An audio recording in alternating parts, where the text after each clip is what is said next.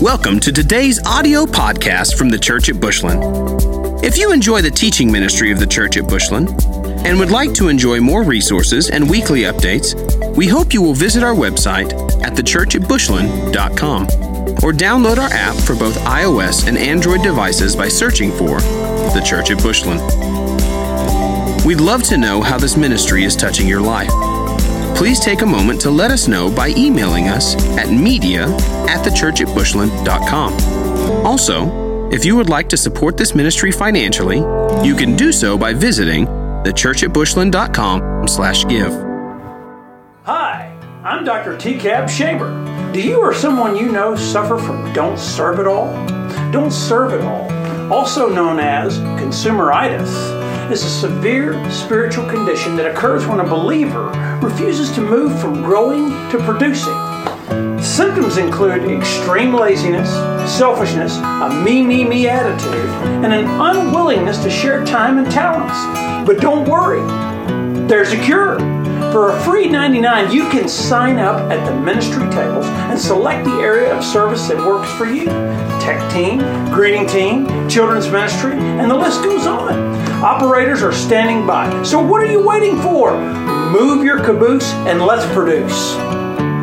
Side effects may include thankfulness, happiness, humility, and a new appreciation for our staff and volunteers. Hey, that was awesome. Hey, Daryl, has Harvey Weinstein called you yet to be in movies? Hashtag me neither. Yeah. If you have your Bibles, how about we change gears a little? Go to 1 Corinthians chapter 12. 1 Corinthians chapter 12. And we're going to look specifically at verses 6 through 11. I want to make reference to a couple others there in that text. There are different kinds of sermons. You know this if you've been in church for very long. There are proclamation messages where you're just, thus saith the Lord, just proclaiming the word of the Lord in just a real straightforward kind of way. There are storytelling sermons. There are teaching sermons where there's a lot of great note-taking that can take place for follow-up. There are gospel sermons, just proclaiming the gospel, just sharing what we used to call the four spiritual laws, the Roman road to salvation, and giving an invitation for the lost to be saved. And then sometimes there are those sermons where you get your toes stepped on a little bit. There's a little bit of meddling by the pastor. Jeff says sometimes you might feel like he's been reading your mail kind of a thing. Today, we want to kind of step on your toes a little bit, but watch this before we get into the text.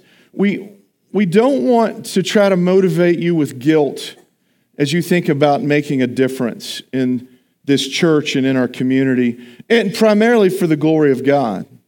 We don't want you might sense a little bit of guilt, but we don't want you to get caught up in that guilt. Does that make sense? Guilt can motivate. Guilt's a great motivator, but guilt as a motivator does not last more than a few days and definitely not more than a week. It just doesn't work.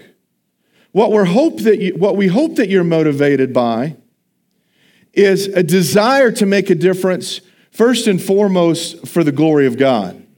First and foremost for Him. Again, Colossians 1:16, if the Lord calls me home one of these days soon or a long time down the road or whatever His will is for my life, I hope that you'll remember something that we say all the time when we have the opportunity to speak to the youth or in here. And that is a good paraphrase of Colossians 1:16. I was created by God, for the glory of God. Would you say that out loud with me? I was created by God, for the glory of God. That's why you exist. You don't exist to worship. Worship is not life. You don't exist to bring money into your family and feed your kids. That's not what it's all about. Your primary reason for existing is to glorify God. Now listen, there are lots of other things that are important in Scripture. But once you give your life to Christ, it is clear that just like all of creation, just like everything that God has spoken into existence, you were created for one reason, and that's to glorify God. And if you want motivation to be a better man or woman of God, if you want motivation to be a better husband or wife, if you want motivation to be a better parent, if you want to be better at whatever God has set before you in your life, if you begin to get a grip on the fact that you were created to glorify God, you will have the motivation and the energy and the wherewithal and the focus and the perseverance that you need to accomplish that glorification of the Almighty God. Now, I can't overstate that, but I'm trying to overstate it so that you recognize that we're not here this morning to try to make you feel guilty to go to a ministry table and sign up, because guilt is going to last for a week, and we need you for a long time. Your primary reason is to glorify God. Secondly, we hope that the love of this body, that motivates you secondary to the glory of God to serve. That you love each other and you love our staff and our paid workers and our volunteers who volunteer all the time. We hope today that you'll make a difference. Secondly, because of your love for this body and for the love for the people here. Also, not just those working, but your love for the folks that we're trying to minister to. Now listen, a little side note here, a little rabbit. You may have a spiritual gift, and we're not going to get into the spiritual giftedness of this text. We're going to look at a couple of key points to motivate us this morning. But let me tell you, the best Bible teacher at River Road Baptist Church, when I pastored out there for 6.5 years, was not me. There was a guy in the church who was just at a whole nother level of scriptural exposition. He could take a look at the history. He could take a look at the text. He could get illuminated by the Holy Spirit, and he could deliver a set of teachings and some application that was just phenomenal. And I coached and taught at River Road for 1 year and was pastoring at River Road Baptist Church. And I started a Bible class, and I taught 3 periods a day. I had about 80 or 90 kids. The first semester was Old Testament, second semester was New Testament. And I had to be gone second semester for something, and I asked this individual to fill in for me teaching my New Testament class to high school students for three periods, first 3 periods of the day. And he was terrible. He had no effect upon those kids. They thought he was the biggest dork on the face of the earth. They had no idea that he had ever read the New Testament before. And I was shocked. So that day I called him and I said, "Hey, John, let's meet for lunch. I want to talk about the other day when you filled in for me." And I said, "How'd it go?" And he was like, "It was terrible. Those kids didn't get anything from me." I'm like, "You're the greatest Bible teacher in the whole church. What happened?" He said, "I have no idea. I love the Word of God. I thought I loved teenagers, but I think I hate them." And here's what I discovered on the practical side of things. He had a God-given spiritual gift, but he did not have a burden and love for teenagers. And there's a difference, isn't there, Pastor Tommy? You may have a love for the Word of God, but you better be applying the Word of God through your spiritual gift in the context in which God wants you to do it. Does that make sense? And that's what we want for you as we look at this text. We want you to see things the way God sees them, to hear what he's saying to this very strange and bizarre church. About 25 years after Christ ascended into heaven, Paul writes this letter to the church at Corinth. And I've heard somebody say before, "Boy, I wish our church was more like the church at Corinth." And I'm like, you haven't read the whole book. Because there's some messed up stuff going on in the church at Corinth. And Paul's primary goal is to try to address that and correct it and then empower it with the Holy Spirit so that he can come alive in them instead of all the goofiness that's going on in their fellowship. So that's where we find ourselves today. That was a little bit more of an intro than I wanted to give you. We find ourselves in a letter that Paul wrote around AD 55, about 25 years or so after Christ ascended into heaven. And he's writing to the church at Corinth, and he's trying to correct some stuff. And we're going to pick up in verse 6 in 1 Corinthians 12. "There are different kinds of working," he says, "but the same God works all of them in all men." Verse 7. "Now to each one, the manifestation or the demonstration," is another word that could be translated there. "Now to each one, the manifestation or the demonstration of the Spirit is given for the common good." You know what it says there? The word there for common good is, we'll say more about this in a minute. The word there for common good is sympheron. They didn't have them then in the ancient Greek as the etymology of the word developed, but we get the word symphony from it. Look at verse 7 again. Now to each one the demonstration of the Spirit is given for the symphony, for the enjoyment, for the profit. You'll find translation, Dr. Phillips translates the word there, for the profit of all. Not profit as in cash, net cash kind of a thing, but for the good, for the profit, for the symphony of everybody.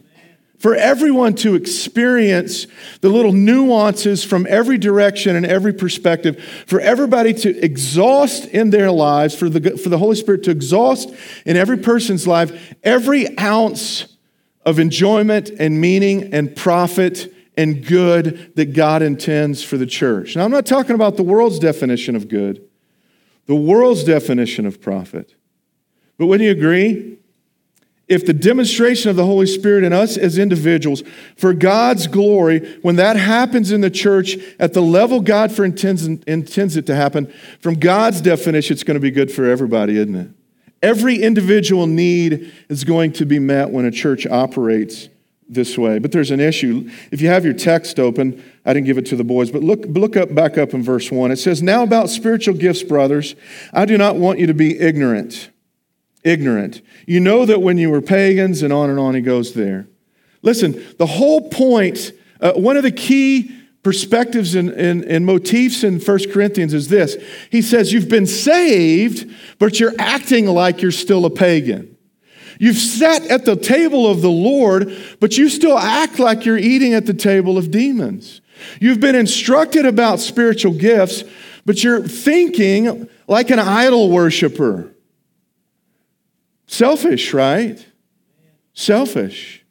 The number one sin in our lives, in our minds, in our bodies, in our flesh is selfishness. Wouldn't you agree? How do you know if you're starting to win the battle against selfishness? I shared this recently with some teenagers. How do you know when you're winning the battle? You're starting to win it. You'll never fully win it till you get to glory. But how do you know when you're starting to win the battle against selfishness? Well, somebody takes a pic of you and your friends or you and your family, and they show you the pic. Who do you look at first? If you look at yourself first, pretty much exclusively, you're still one of the most selfish people on the face of the earth. Just like me. Although I usually look at my wife first, because if I put out a picture that she didn't look good in, I'm in big trouble. Right, guys? Okay, you know what I'm saying? My mom says she started to conquer it when she had her first grandkid. Selfishness started to be conquered a little bit. Then in pictures, she started to go to those grandkids first instead of herself first. I hope it doesn't take that much longer for all of us. But that's an indication that you and I are still infected with the curse, with the sin of selfishness. Who do you look for first in that photo? Let's continue in the text. The problem, he said, is you're thinking like pagans, you're ignorant. Verse 8, to one there is given through the Spirit the message of wisdom, to another the message of knowledge by the means of the same Spirit, to another faith by the same Spirit, to another gifts of healing by that one Spirit, to another miraculous powers, to another prophecy, to another distinguishing between spirits, to another person, another individual, speaking in different kinds of tongues, and to still another the interpretation of tongues. Now verse 11, watch this. All these are the work, by the way, the word for work there in most other places in 1 Corinthians 12 is from which we get our word energy. Energeo is the word. Notice it says, all these are the energies, and the word for energy there, it's got a kind of a goofy piece of grammar in it.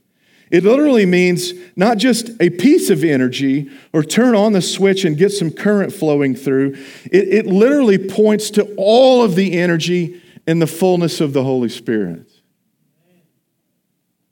So when you quit thinking like pagans, quit thinking like the selfish people that you are because you've been bought with a price, you've been saved and redeemed and freed, and you've been filled with the Holy Spirit. When you and I quit thinking like we did before we were saved, quit thinking like idol worshipers, quit letting the selfishness in our flesh and our soul take over our calendars and our checkbooks and everything that we do. When we quit thinking that way and we plug into an understanding of our spiritual gift and we let the fullness of the power and energies of the Holy Spirit come through for us.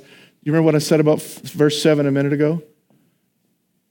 There's a symphony to the profit of all. There's a benefit. There's a good for everyone involved in that body. But watch this. We get so focused sometimes on the benefits and the blessings. What did we begin with? Our primary reason to work and to serve in the church and to be filled with the energies of the Holy Spirit and accomplish the tasks of those spiritual gifts, our primary goal in doing that is for the glory of God. So, what about that? I hope the text is clear. The text is clear. Each one, that's what I wanted to point out. Look at verse 7. Well, verse 6, but it's a different phrase. It's kind of a play on words in the Greek text at the end of verse 6. Notice that in my copy of the NIV, it says, works all of them in all men. There's a crazy play on words that it's hard to get it.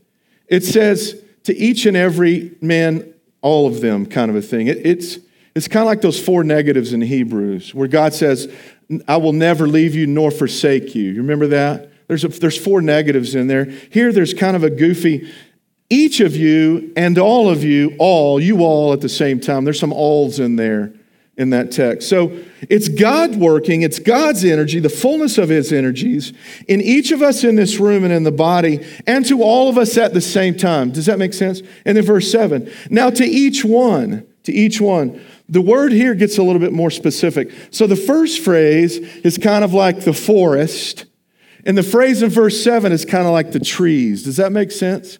You all, y'all, we kind of got that, right? In Texas. All of you, the full body of Christ, but not just from a 30,000 foot view where it just looks like, a bunch of dots. But from the up close and personal view, each one of you, it's like the Lord has corrected our pagan thinking. And the Holy Spirit takes us by the shoulders and he stares us right in the face and he goes, do you understand that you were created by me and for my glory? And I've empowered you with the full energies of my Holy Spirit to use your spiritual gift for the profit, for the symphony of the body. It's like God sits us down, each one. Any of you know what I'm talking about, being sat down and looked in the eyeballs? I got over 100 swats in the 7th grade at Crockett Junior High. Everyone that had a paddle at one time or another sat me down and looked at me, and do you understand? It's not that negative thing. It's God sitting us down and taking us by the shoulders, really taking us by the soul, and saying, you were created by me and for my glory. And I have empowered you, and I will continue to empower you with the full energies of the Holy Spirit. If you'll just say yes and get into the ministries of my church, of my body. Each one of you and all of us at the same time. I got to tell you a story. I know it's shocking that I've got to tell you a story. We love Disney World. Some of you know that. We love Disney World. Danette's mom and dad took us in Amberley when Amberley was, maybe she was like 6, I think. She had just turned 6 in like March. And we went to Disney World. That was our first time to ever go together. We just had a blast. My father and I played golf, and we did the rides, and we got introduced to Disney World. I've been back over 20 times since then. Danette and the girls have been back 15 or 16 times.